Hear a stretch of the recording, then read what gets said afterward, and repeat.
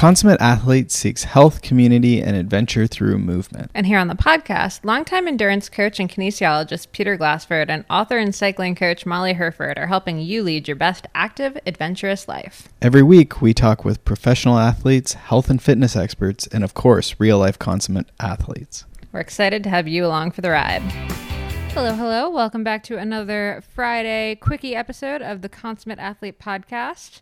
Today, we're talking all about the gear you need to start your strength training routine as we head into the winter season. Yeah, this is the traditional time that the endurance athletes clamor into the gym or into their home pain caves and maybe start considering whether they should. This is the year that we will do strength.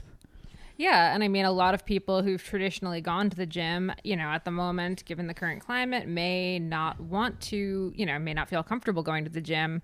Or honestly, you might be realizing that making time to fit in a visit to the gym to lift weights for half an hour is, kind of more trouble than it's worth, especially if you have a commute that's, say 15 minutes to the gym. That's an extra, you've now doubled your workout time. So I think a lot of people, especially endurance athletes who maybe don't need like a giant squat rack to get stuff done, are realizing that sort of the DIY at home strength training is where it's at. Yeah, and I think for a lot of us, we can get by without squat racks and massive barbells and so forth, right? Like I think it'd be great to progress to that, right? But so many of us, you're starting where you are, right? It's similar to biking or something, right? Like you don't need to start with the most aerodynamic and light bike. And in the same way, you don't need to have all the gear to get started with strength. A lot of us, body weight is going to be sufficient to get started. Yeah. So, I mean, as we're hitting the off season for a lot of people, and it's tempting to talk about strength just as this off season thing.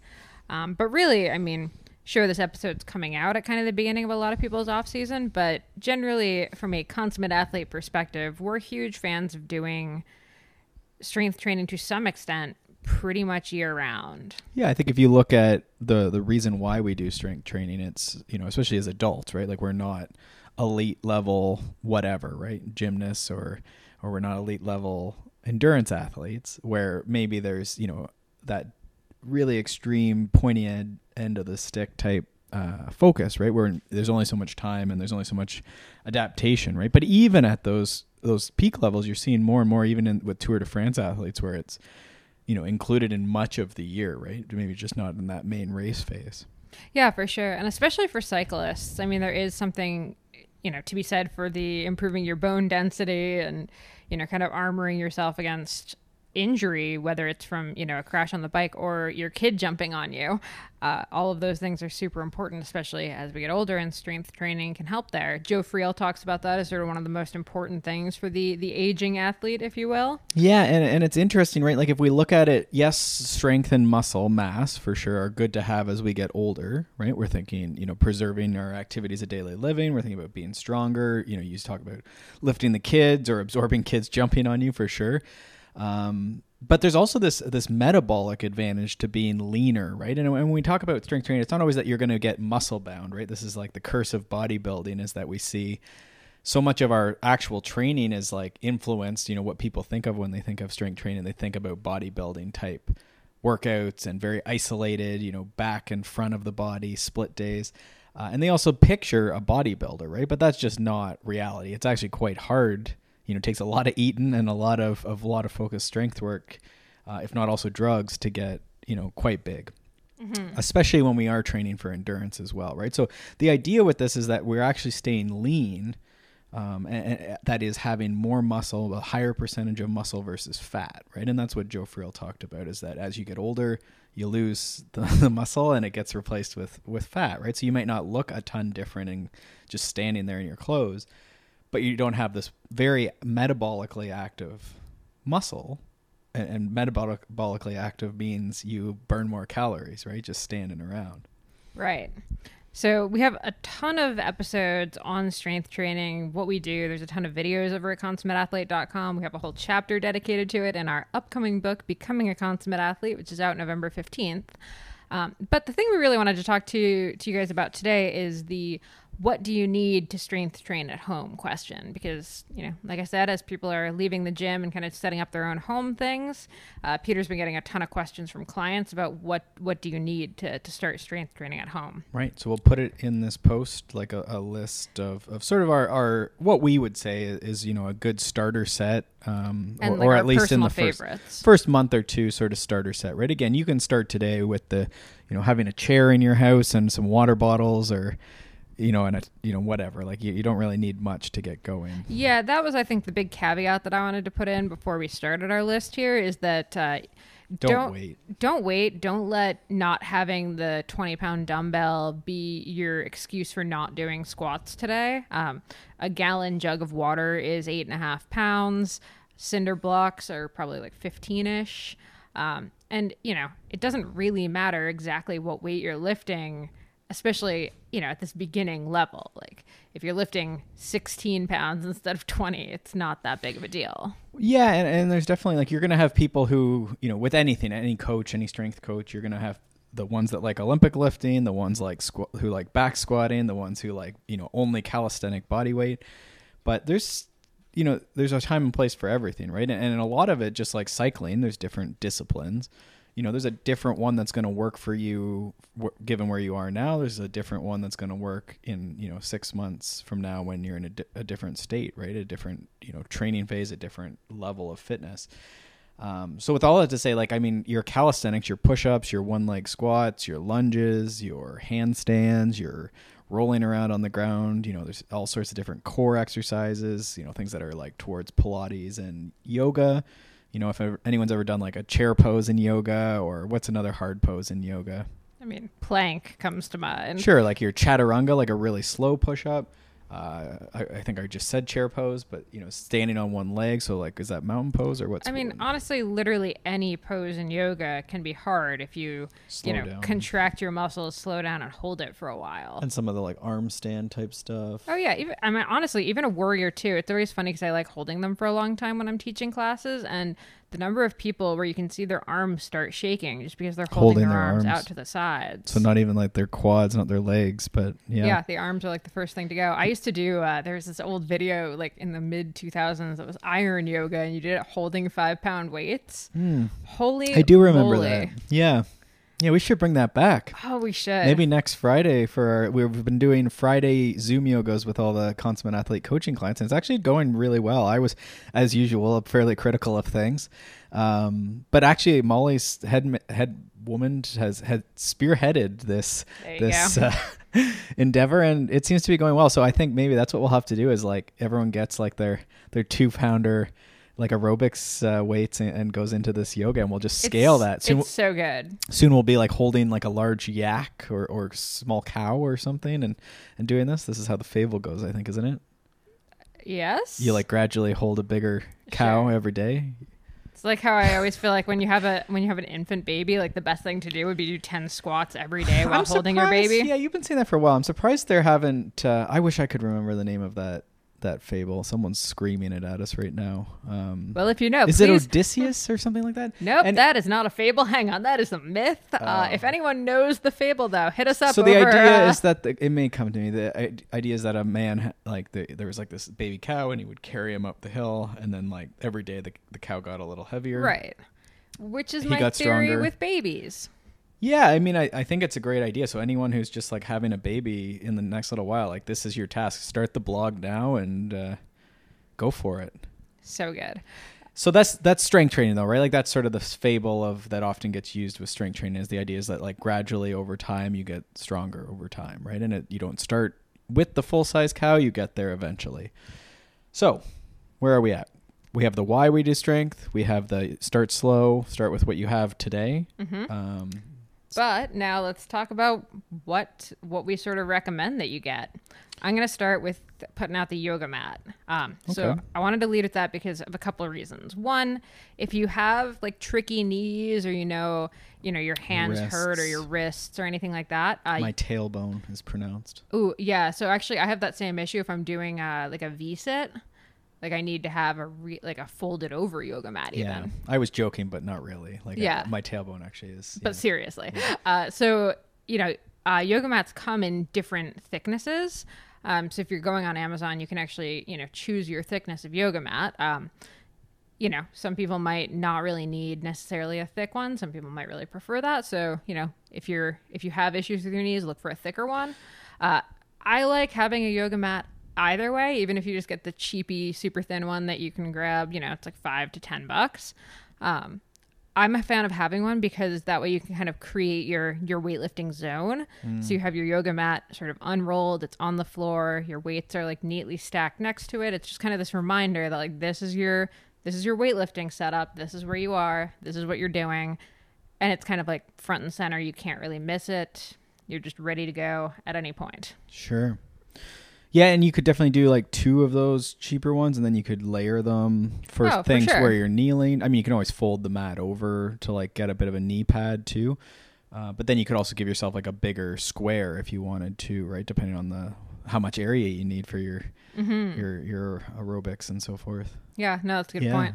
Yeah. Okay, so yeah, yoga mat is just my number one for so many reasons. Well, it sort of starts the base of it, right? Like I always say, we talk about this 10 minutes core in the morning as sort of this gateway workout, gateway drug to doing strength is just every morning we do something that's core. And I'm pretty, whatever you think that means, and I help people and provide resources to routines, but like honestly, like people generally will know like push up and like they've maybe been to a Pilates class, or one client really likes karate and like another client has some ballet experience. So there's like all sorts of different things that are all working your core, working your body, up and down. A plie is just a squat on your toes, right? There's all these different, I think that's what a plie is.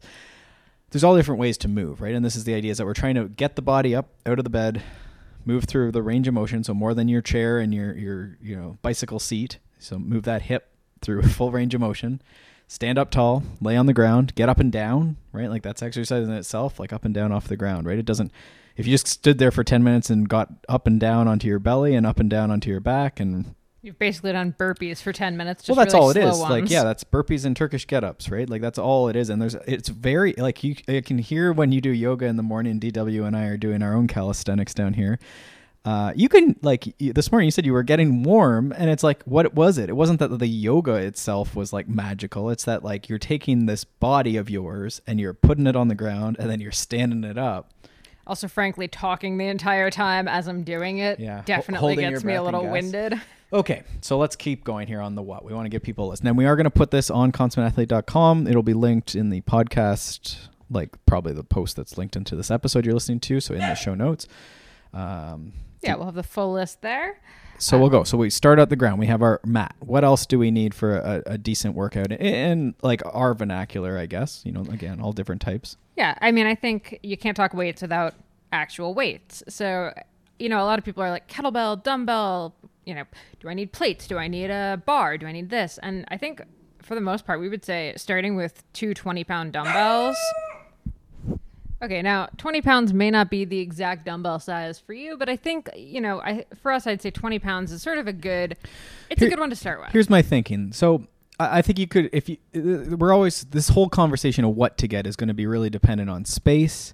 If you have a heated garage and you have it all to yourself, you can certainly get, like, go to town and get yourself a squat rack and barbell and everything else for sure. I don't think you're going to regret that.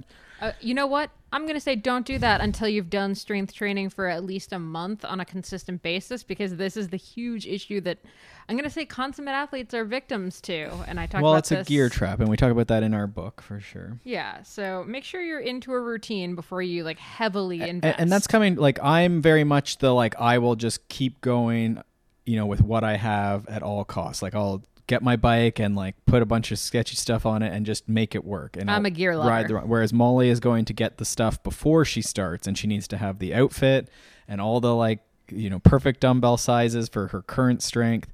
So yeah, I think again, where there's budget to be considered, there's space to be considered. And this is obviously but I think what we're talking about, I find to be like pretty universal, and you can definitely add on to it. If you're a larger person and you can lift a lot of weight, you're going to need bigger. So I would say 20 pounds is a good place to start, because that gives you 2 20s that you can put together to make 40. So you can sort of squeeze them together, and 40 pounds is not a bad weight for like something like a squat for most people when they start. And again, this can turn into 220s that we do lunges with, or one leg squats, or back foot up sort of lunge, Bulgarian squat type thing.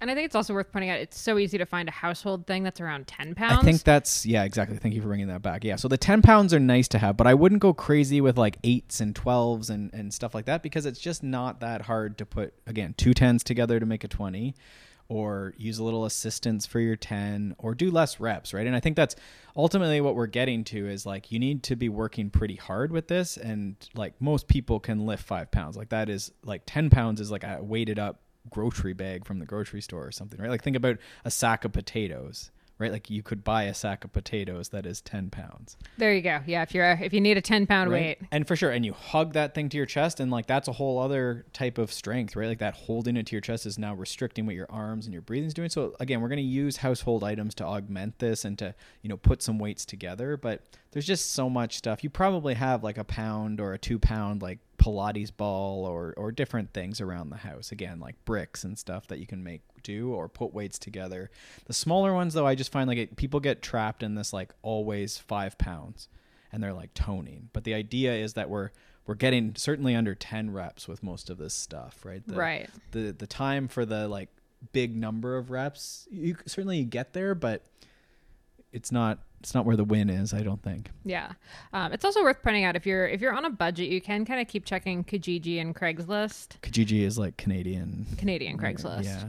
And it's harder to find. Although actually, I'm going to say this: you might be in luck in these next couple of months, because a lot of people who hoarded weights when COVID started might be selling them. I'm going pretty hard on we'll say Kijiji, but on buy and sell stuff. And like I lucked out and got a big kettlebell, which I was pretty psyched on.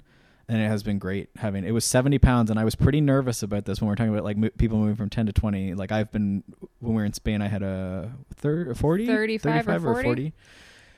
So a more standard size kettlebell. And so this one was a fair bit for me, but it's actually been good. It's funny how that anchor is like, it's just the only thing I have.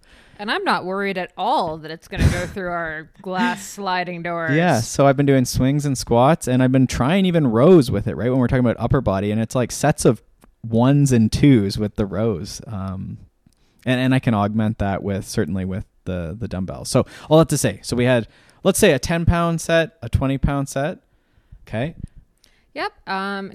These are dumbbells again. So these are our little ones, right? There's 2 of them. Yeah. And I mean, to your point, 35-pound kettlebell would sort of be maybe your bonus here, but I don't think it's something you need to start your weight routine by any stretch. I think like a kettlebell swing is a very powerful move, but it is a little bit more advanced, right? Like there's a bit of risk with that.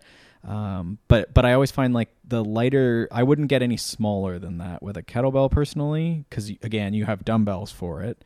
But swinging stuff that gets lighter is just weird. Like if you can lift it with your arms and not like, that's the idea with a kettlebell swing, right? Is that like it's from your hips and your arms are sort of just like the ropes on a swing set, the chains on a swing set, right? They're not lifting it. So a lot of times people use these weights for kettlebell swing that they can actually just lift from their shoulders. Right. So it's hard to get the technique with a lighter one.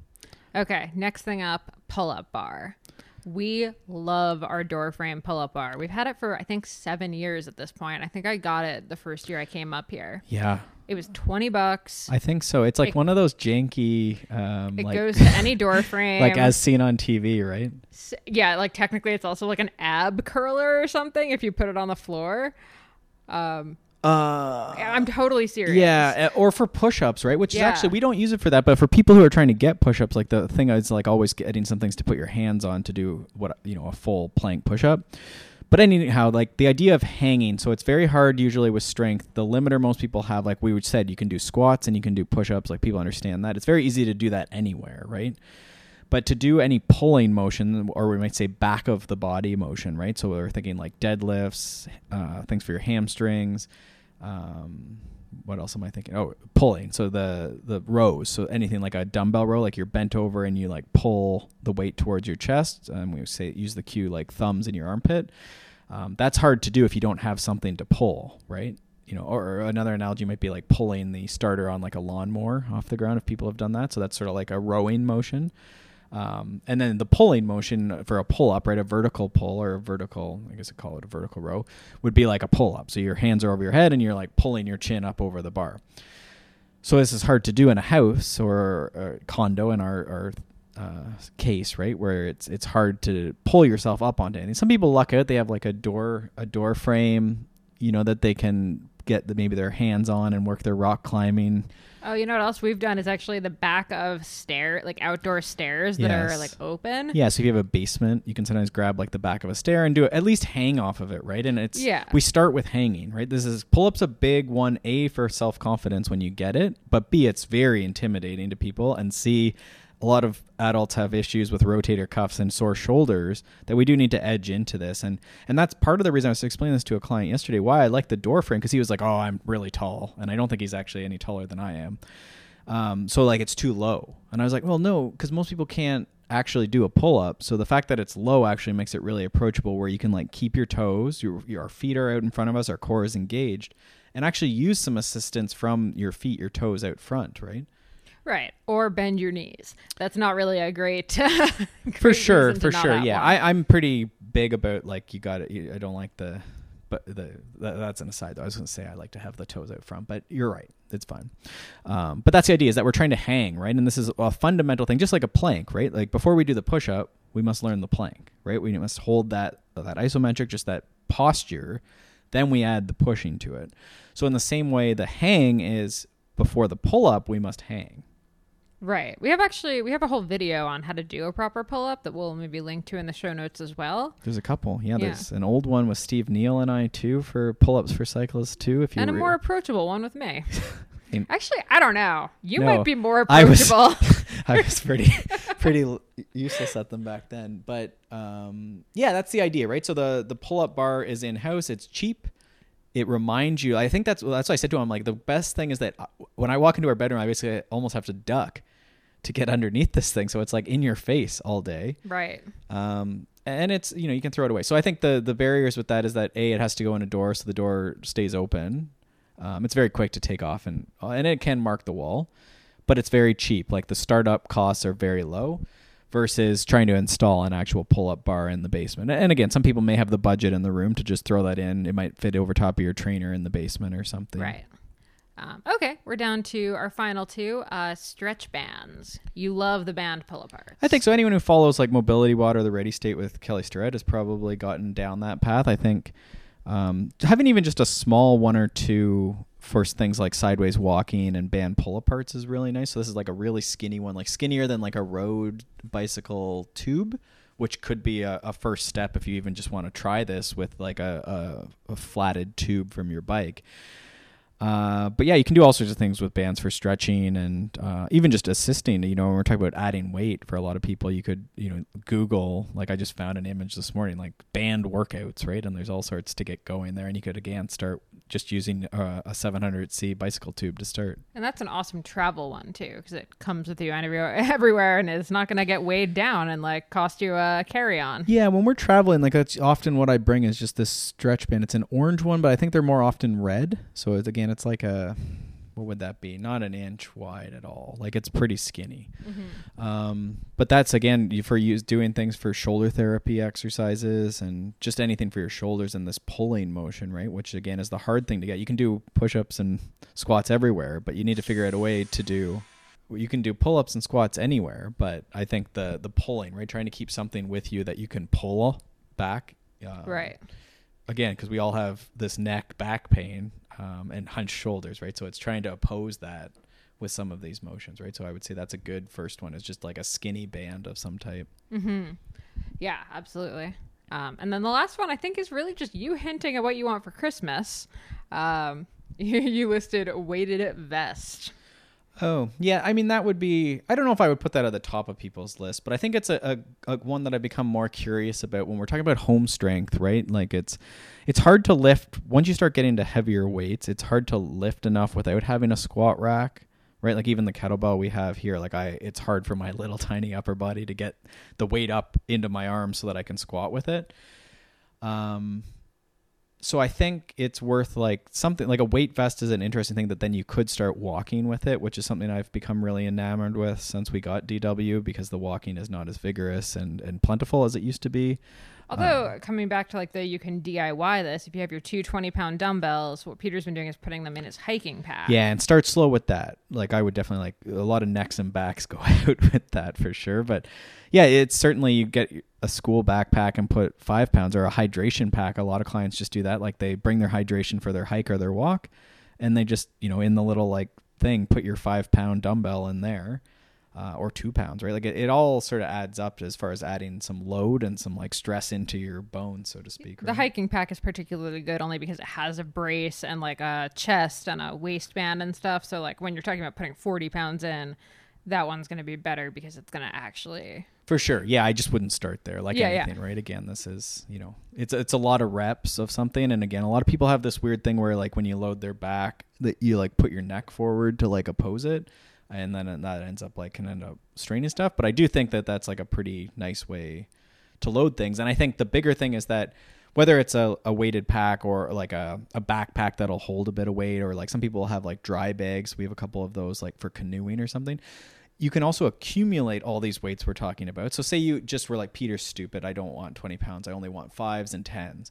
Well, now you have 2 5s and 2 10s. So that's 20 pounds. And you could put that in a backpack and then row the backpack to do a 20-pound row, or hug it to your chest, or put it on your back and do lunges or squats or step ups, right? Remember when we were doing a run and you started talking about you saw these like sandbags on Kijiji and you were like all about getting them, and then I just pointed out we could just buy like the $1 plastic bags of sand and put them into the dry bag. I swear it was like a light bulb went off like above your head in like this cartoony way. Yeah, I think that is true. And I think that's maybe... We have maybe 2 more points, but that's the last apparati. But there is a lot you can do, and there's creative people out there, and I think there's a demand right now because you can't order this. Like, again, I have clients who are on like 1 and 2 month waiting lists for some of these weights, or any weights, right?